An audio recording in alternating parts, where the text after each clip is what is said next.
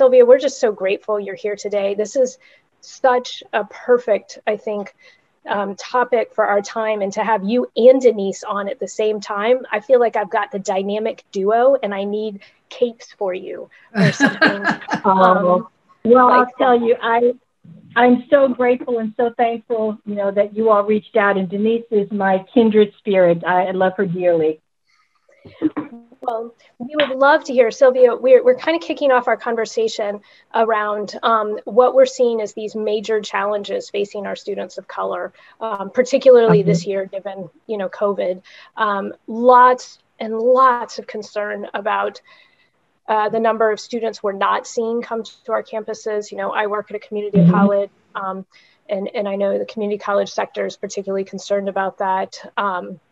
So we'd love Denise has shared some of her thoughts around the concerns about mental health issues that, continue. I mean, every week there are multiple articles. I always think of Denise because I'm reading, so much in our higher ed world, and multiple articles around mental health concerns for our students. But what would you say are kind of the major challenges you're seeing facing our students of color?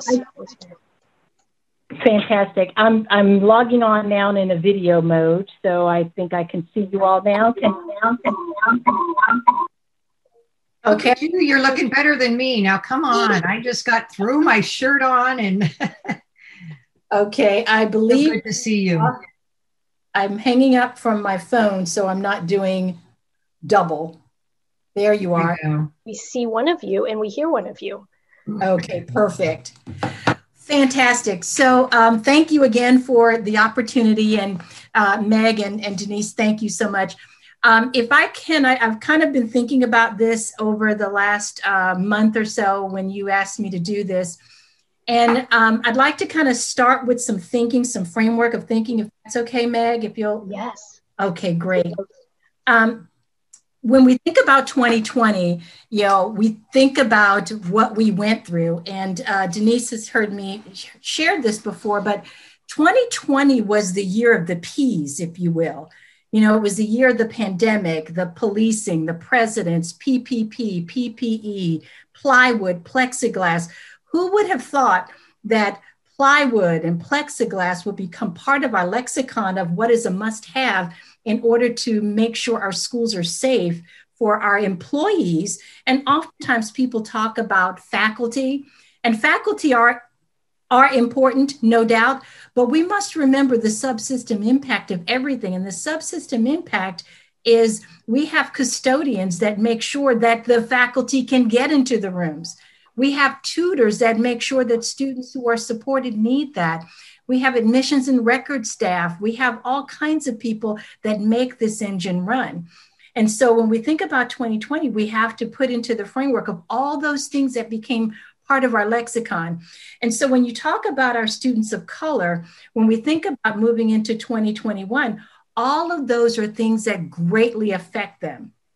Can you imagine going up to a teller, a bank teller? Years ago, when I say years ago, I mean like in the 1940s, there was always a bar between the bank teller and the patron. Well, that was done away with years ago. Now we're at a place and our students are seeing plexiglass that separates them. So when we talk about a human connection, then we talk about policing and what was happening during the 2021 and still happening today.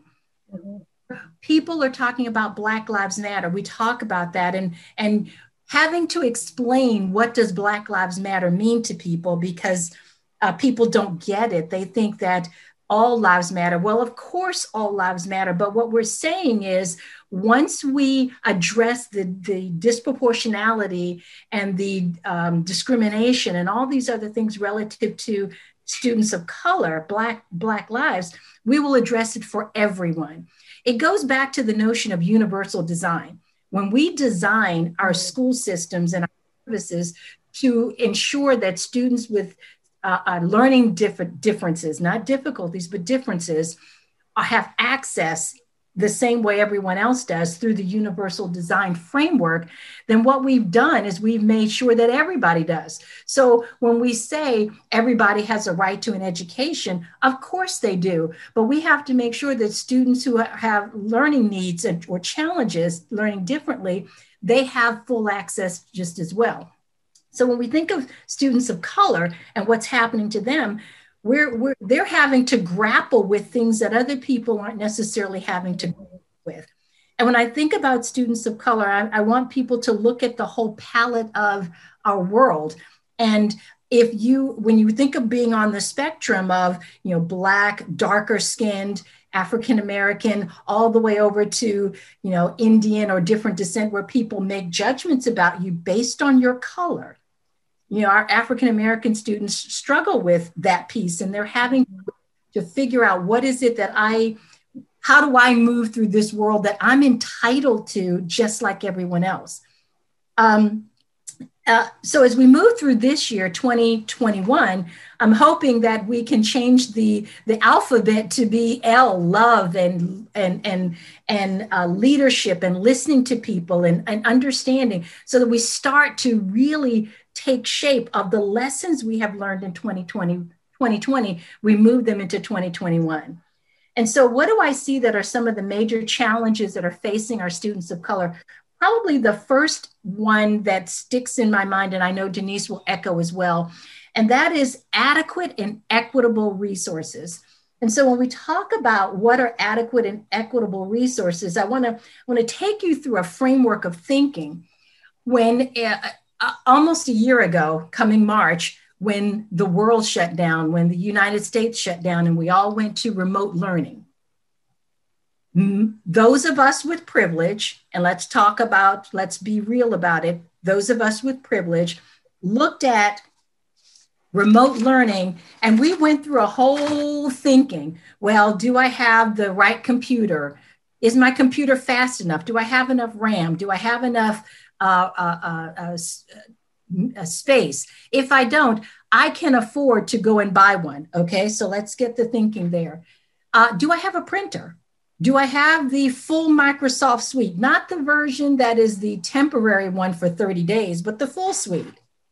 Do I have a desk? Do I have the ability to position myself in a space? I mean, you look at I'm in my home office right now. So, I get to have a background that I'm not embarrassed to have behind me. But there are students who didn't have that, who don't have that. Do I have, tools at my disposal, ink pens, notepads, highlighters, all of those things? Those are the hardware pieces. Then we talk about the software. Do I have, like I said, the full suite? And if I have a particular learning need, do I have access to the supports that are going to help me navigate? Do I have the ability to convert a PDF to a Word document? We think about that, you and I can do that. I mean, and if I have trouble, guess what? I can call Denise, because Denise can guide me.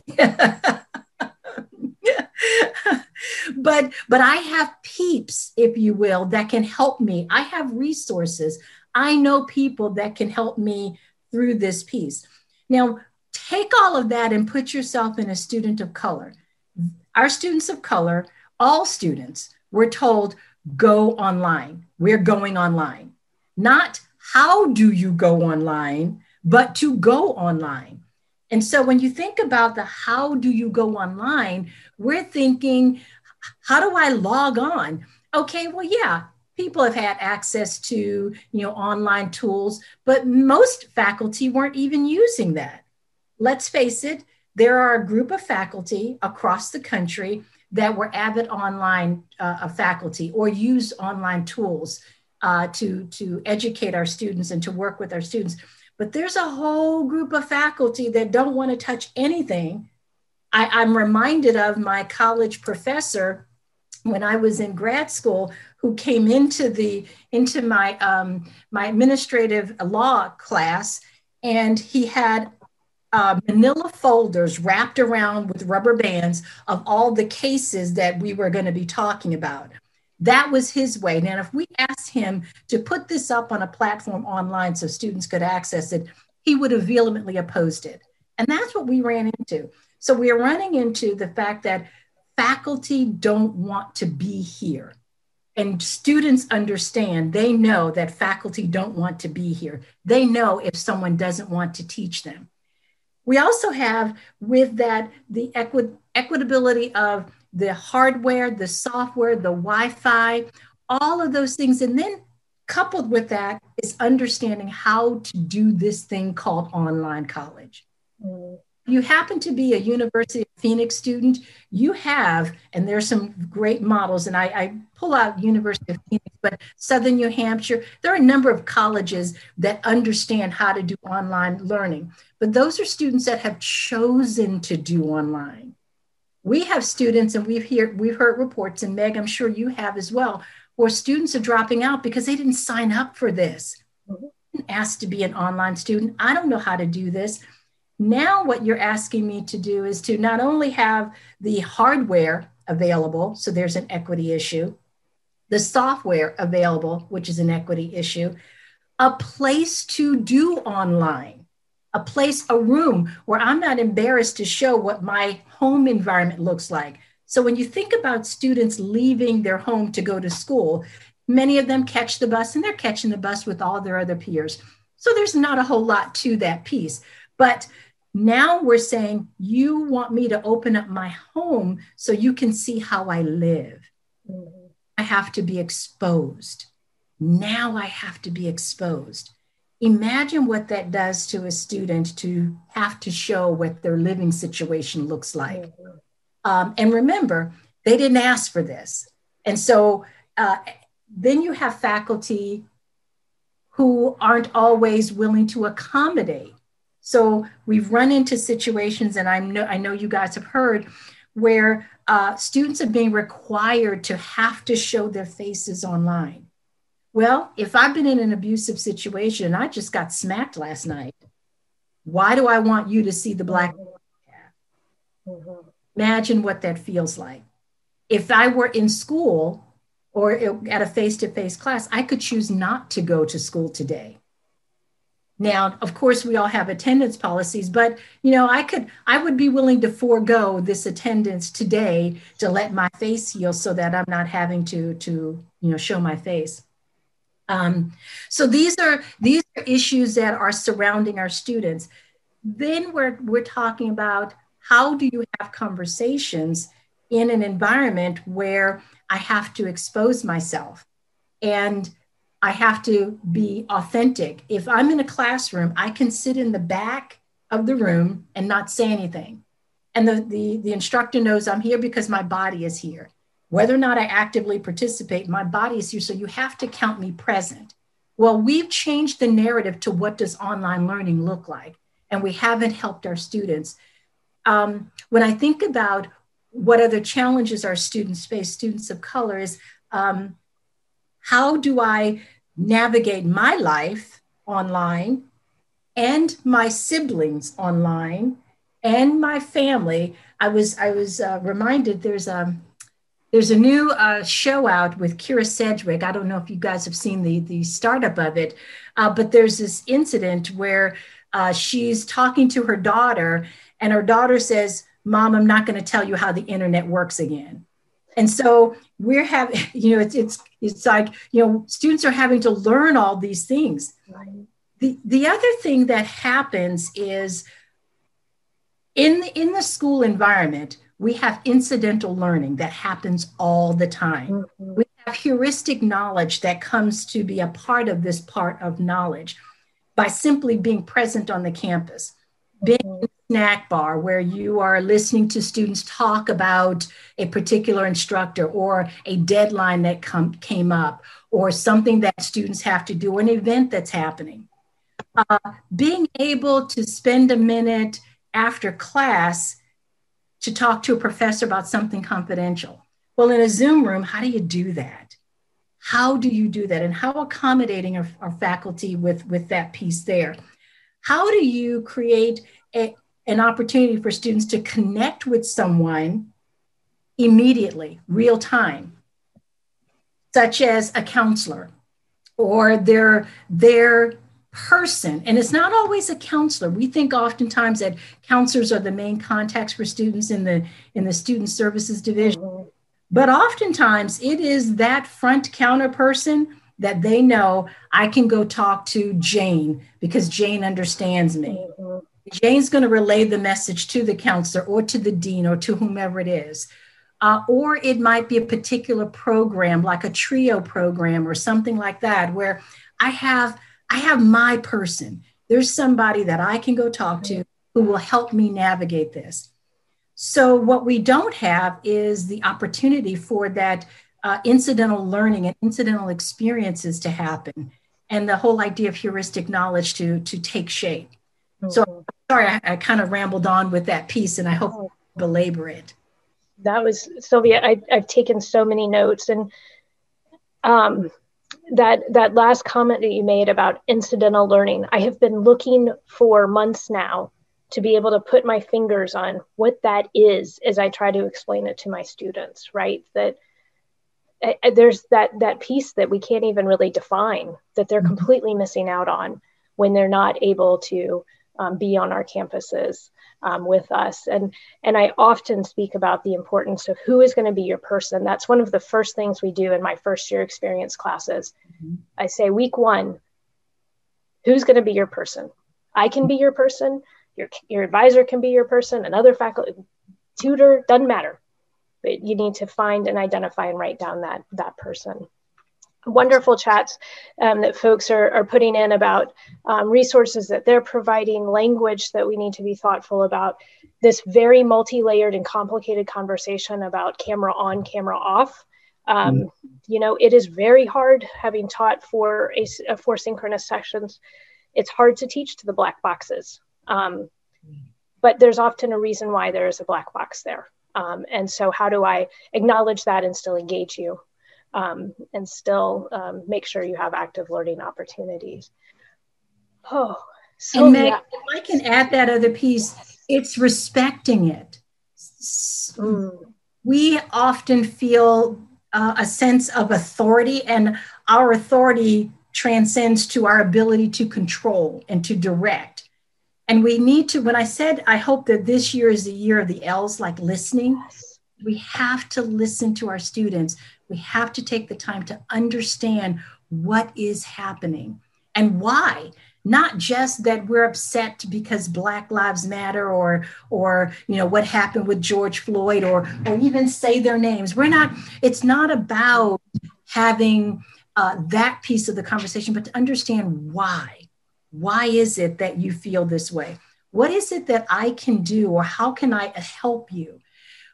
We oftentimes want to create an experience for a student, or we'll even purchase products, if you will, much of them costly products, software that a company that has designed something that they think is the end all to be all for a student.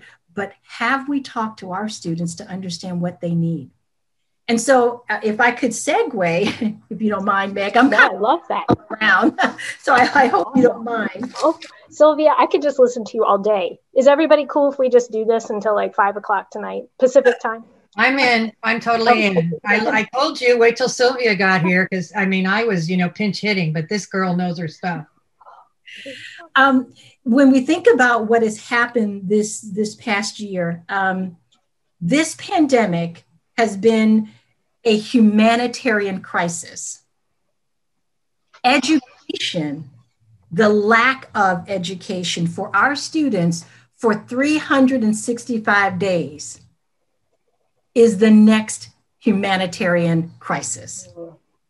When you think about our students not being able to access for an entire year, students of color particularly are going to be impacted, because we're already talking about not having the social capital to be able to navigate certain aspects. As I said, if I don't know how to do something, I've got social capital. I can call Denise. I talked to her yesterday. Denise, I need something. And I have a confidence that 1, Denise knows it, and 2, Denise will help me. Imagine your students of color, students in an environment where the people that they know are like them. The people that they know are like them. The people that they know have what they have. The people that they know go where they go or do what they do. So when you're talking about how to address this disproportionality and the affect of what's happening and how students feel, imagine trying to understand how to solve a math problem and I don't know who to go to. When we were all in college, I don't know how many of you did this, and I'm pretty sure you all did. And Meg, I'm sure you talked to your students about getting study groups. Study groups, something as simple as a study group, which happened intuitively for me. I didn't have to have somebody show me how to do that because I knew what I needed. But imagine the students that don't know what they need and the importance of it. Because you also have, and I want people to write this down and to think about it, pride. Pride is a key variable to everything. So how you ask the question, what question you ask, and what you want, how you respond to your students, understand that there's a pride element here. For me to have to come to you to tell you I don't know how to do something, or I don't have a particular resource that my peers have, the students who are affluent or the students with privilege have, means I have to expose my inadequacies or my shortcomings or my whatever. And sometimes that translates into hostility. How dare you ask me this question? Let's just suppose that you're in a Zoom room and you're asking students, raise your hand if you have access to, let's just say, Wi-Fi. You're going to get 100% of the students put their name up to say, I have Wi-Fi access. But what they're not going to tell you necessarily is that the Wi-Fi is unstable, depending on what time of the month it is, because there are places and there are Wi-Fi plans where you have more Wi-Fi bandwidth at the start of the month than you do at the end of the month, because it cycles around. So now we're talking about it is, let's say, September 26th. I might have Wi-Fi in a few days, but I ran out because I've got 5 people using Wi-Fi in my home. And remember, it's about having resources available. And so, we have students that we've seen images of students having to go to McDonald's and other locations. We saw there was this young girl, I think it was in California. I can't remember what town it was. She and her sibling were outside of the Wendy's, I think it was, getting Wi-Fi to do their homework. And that's what access looks like. So we need to think about what kinds of questions we're asking. How are we asking it? What venue are we asking it of our students? And are we listening to what they're telling us? Student might say, yes, I have Wi-Fi, but you have to go deeper with your questions. So I would employ everyone to go deeper with the question so that we can provide the resources to students. Do you have Wi-Fi? Yes, I do. Do you have Wi-Fi all month long? Are you sharing Wi-Fi? How stable is your Wi-Fi service? So we can do our job by just asking the top level question. And in student services, I often told my staff, you have to go deeper. You have to ask that next right question. Because if you don't, you won't get the answers that you need. Only solve the top problem, which isn't truly the problem. Right. So much of what you're saying is just very much resonated with, my experience of having students who are learning in their car. Many people have chatted in about the students sitting, like you said, outside of a Wendy's or a McDonald's. Some students are learning in our parking lot because the Wi-Fi reaches out to that parking lot. It's hard to be camera on when you're in a vehicle with your grandmother sitting next to you because you don't drive. And that's really embarrassing for students. So, and I really love your message of listening to our students. I I feel like sometimes, having been a college administrator on those decision-making teams, we are so desperate for answers, right? That we react quickly, which is important, but we don't always, we think we know the answer, but we haven't really taken the time to listen to our student experience. And yesterday I had a chat with a faculty member whose child is in college and was sharing about the cognitive load. This child is taking a chemistry class and has to have 2 Zoom screens open and a textbook.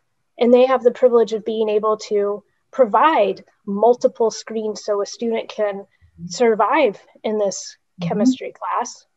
And the stress of doing that.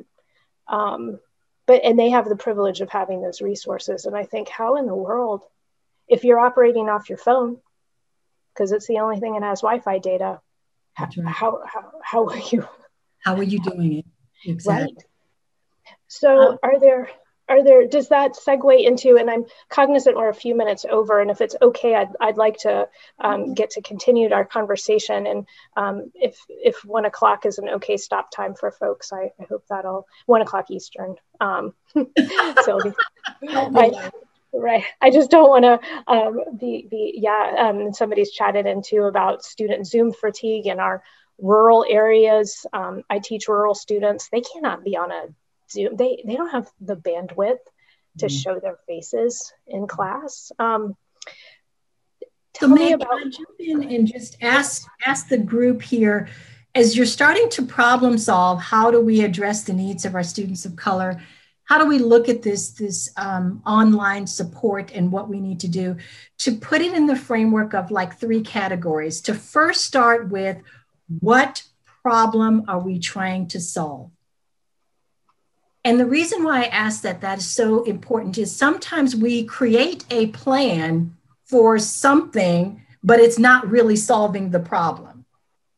So for example, when we say we're going to like offer Chromebooks to everybody, okay, which is great, but is having a Chromebook the problem, or is it having the ability to understand how to use a Chromebook and having all the software loaded, and how to address when you have a problem with your Chromebook, like Denise was ready to come to my rescue thinking I was having Wi-Fi issues.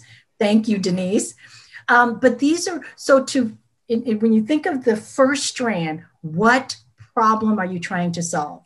Once you identify that, then you come up with whatever that intervention is going to be. And once you decide whether that is a training or whether, I think of the, resources, the human resource need, the technology resource need, the fiscal resource need, whether it's a training issue, what resources do we need to put in place to solve that problem? And then the third part of that piece is you have to collect data. I don't believe we have done a good job, and I'm going to just say this, in collecting data this year. What we know is that many colleges, and you mentioned Meg, and I know Denise knows as well, and those on the line, we're seeing 25% of our students not coming back. What is the issue? What is the problem? So we've got to, that is what we know is happening. What is the problem? We've got to get in there and do a deep dive to find those students. And there are ways to find the students. We know where they live. Now, that's not to say that we want to put our faculty and our staff in harm's way with this COVID because it's so deadly, but we've got to find a way. Many colleges have student clubs and organizations or special population type of African-American, women of color, Amahi, different kinds of programs. We have to be able to reach out to them to find these students because they know where they are. They didn't just up and move. Nobody's moving. Now, the question is, do they have what they need? I want to think about Maslow's hierarchy also. We have that bottom band down there. If our students don't have the basic needs, we cannot expect them to be, I saw image where, we have to cover Maslow's hierarchy before we can get to Bloom's taxonomy. So if we don't get these things taken care of, our students aren't going to learn. And so when we think about our students of color and how COVID is impacting them, we've got to make sure that we have solved those needs down there in order to help our students progress. But the real issue is we can't afford to keep losing our students. This is, when you stop and think about a student that signed up for, let's say, an 18-week class, and they drop out 9 weeks later, and then they retake that class. That means they spent 27 weeks in the same class, 27 weeks trying to teach the same class. Then you couple that with another drop. Well, you just keep expanding on that exponentially with the number of weeks it takes these students to get through one class. And if it were your child, if it were your son or daughter or your niece or nephew, it would just not be okay. And so we have to be able to look at that. We've got to figure out how to address those needs. I wanted to share an idea, a thought. I was talking about making sure we are solving the problem and not putting in place what we think it ought to be. I'm going to give you an example of my daughter. When I go shopping, or would have gone shopping, of course, shopping is off limits now, like it was, but I would find the cutest pair of pants or the nicest dress or whatever it was. Oh, I'd love to give it to her. And this is wonderful. And I will buy it. And I would mail it to her, which, by the way, my daughter's there with you, Meg. She's in Virginia, actually, in Charlottesville, but I'll chat with you about that offline. At any rate, so I would mail it to her. And she finally said to me, Mom, stop buying me things. Stop. I'll let you know what I need. And I had to listen to that because I wanted to give, to be a giver and give her what I thought she needed. But it wasn't. She didn't want 6 coats. She only wants 3. And when she gets done with one, she gives it to the shelter. She donates it. She has probably 6 pairs of jeans because she doesn't need a whole, and I was forcing my stuff on her. And I want you to think about this when you're thinking about your students. Are you forcing what you think they need, or what you think they want, and not really taking the time to listen to what it is that they really do need? Or when they do tell you, are you tuning it out? Are you saying, no, I know best? So take time to pay attention to them. And I also want to point out that this year here, 2021, is our year to get this right for our students. We are in, as I said, this is the next humanitarian crisis. This is the next form of discrimination when our students of color are missing out on the very same things that students who have access and equity and privilege have. So we need to be thinking about that. So I read the most interesting piece about, it was specifically around community college enrollment numbers and what institutions are doing. And it was Maricopa, which is out there in your state, and how they hadn't, I think, I'm hoping I'm quoting this correctly, but that they hadn't really asked the questions, why are students leaving? Seeing large numbers of students leaving. And that when they reached out to do that exit interview, kind of after the fact, what they found was that those connections, they didn't realize how critically important that was. We can create all these tech things. We can have amazing websites and, chat 24/7 with a counselor, but students needed to be able to see somebody. Yeah. Look them in the face. And I know that's continuing to be a struggle, but hopefully as we're having vaccine rollout. And Sylvia, we had a really fascinating conversation before you hopped on around vaccinations and how we can help educate our students of that, particularly given the medical history of racism in our country. I know that's a particularly important and tender topic at the same time. Yes. Are there any, we're going over, and I know some people are hopping off, and thank you for those of you who've been able to listen, and we will post this up on our website so that everyone can hear the entire recording. There was a question that somebody had earlier about specifically supporting first generation students. And so I was wondering, just in our last 5 minutes or so, if there's anything around our first gen students that you're seeing that's being particularly helpful. I think we're very struggling with that. Thank you for that question, Meg. I think one of the things that I'm seeing with our first gen students is goes back to the connections. We have to really make sure that we put in place a connector, someone that student can go to, because they're going to, and it doesn't have to be necessarily a person who is an employee of the college. It can be a peer, but we setting up structures where first gen students have a peer to connect with. Because we really don't have the bandwidth to have every single employee connect to every single student. But what we can do, if you think of the 6 degrees of separation and those kind of tentacles down, is to set up mechanisms such as success teams. So I'm seeing success teams as a key strategy for helping all of our students, but again, our first gen students. And I want to go back to what I said initially. When you think about how you help students of color, you're really helping everybody.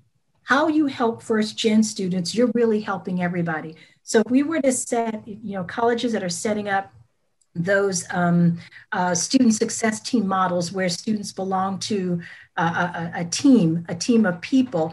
And in that team, it includes employees, but it also includes students, mentors. But it's a structured mentor. I think we use the word mentor as this kind of global catch-all, but we have to be strategic in how we design it and reasonable in our expectations. And also we have to give a platform and a space for our students to be able to talk to each other, especially in COVID. I haven't seen yet where students are where they're doing Zooms like that, but I'm sure they are. I would imagine that they are. But those are the kinds of things that I believe we can do to help our first gen students, looking at those success team models and the mentoring, the connections. We've got to get those, and it's got to be early on. Awesome. What a great, an important connection, because I know that when I've set up student programming like that, mentorship, students ask fellow students questions they are never going to ask me. Exactly. And that's such a critical piece to that connection, engagement, and then ultimately retention. This has been an incredible discussion. And Sylvia, I don't know if you can see our chats, but basically they're all begging you to come back. So, and I'm going to join my voice in that and say, yes, please. We would be so honored to, I feel like we've just begun.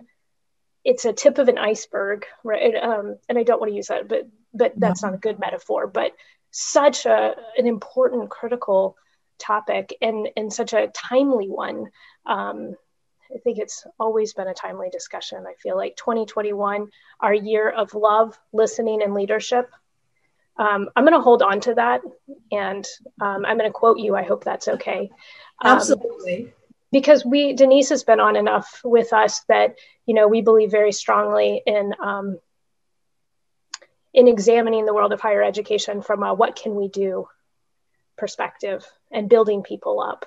I don't want to overuse the word positive, because there are lots of things that are not positive about the work we do, but coming at it from a place of we can work together and we can make big things and important things happen. So I am just, go ahead, Sylvia. Touch base real quick. And it might be another strategy of the Friday of the 5 would be to look at a particular area of student services, let's say admissions and records, and to really dive deep into how can we address the areas of admissions and records to really be sensitive to our students of color, all students, to address these needs of the 25% of students that are not returning. So that Friday 5 kind of gives a slant in certain areas. Financial aid, that's a whole nother category. What are we doing there? And sometimes we have to be willing to ask, to be willing to request a waiver. We think that because it's this way it has to be. We've created the barriers 9 times out of 10 ourselves. Yes. Well, with that, Elizabeth has asked about mental health tech resources. Beautiful segue, because next week Denise is going to join us to talk about technology support. And I'm confident, I haven't asked Denise this, but I am confident there'll be a mental health component to our conversation. Absolutely. So please join us next Friday at 12 Eastern for that conversation. There is a survey that pops up at the end of our conversation today. So please do fill that out, because it helps inform the time that we have together. And Sylvia will work offline to make sure that we get to continue what's the beginning of, I think, a really just important conversation. I am so grateful for you today. You have just really, you have inspired so many thoughts that I'm going to carry with me into my work next week. So well, thank you. And I apologize to everyone again for the time. No apologies needed. Just know how grateful we are for you. So fantastic, Sylvia. As always, love it. Thank you. Thank you so much. Everyone, take care. Have a wonderful weekend. I hope everyone finds time for rest and renewal this weekend. It's so important to do. Take care. Thank you. Bye-bye. Bye.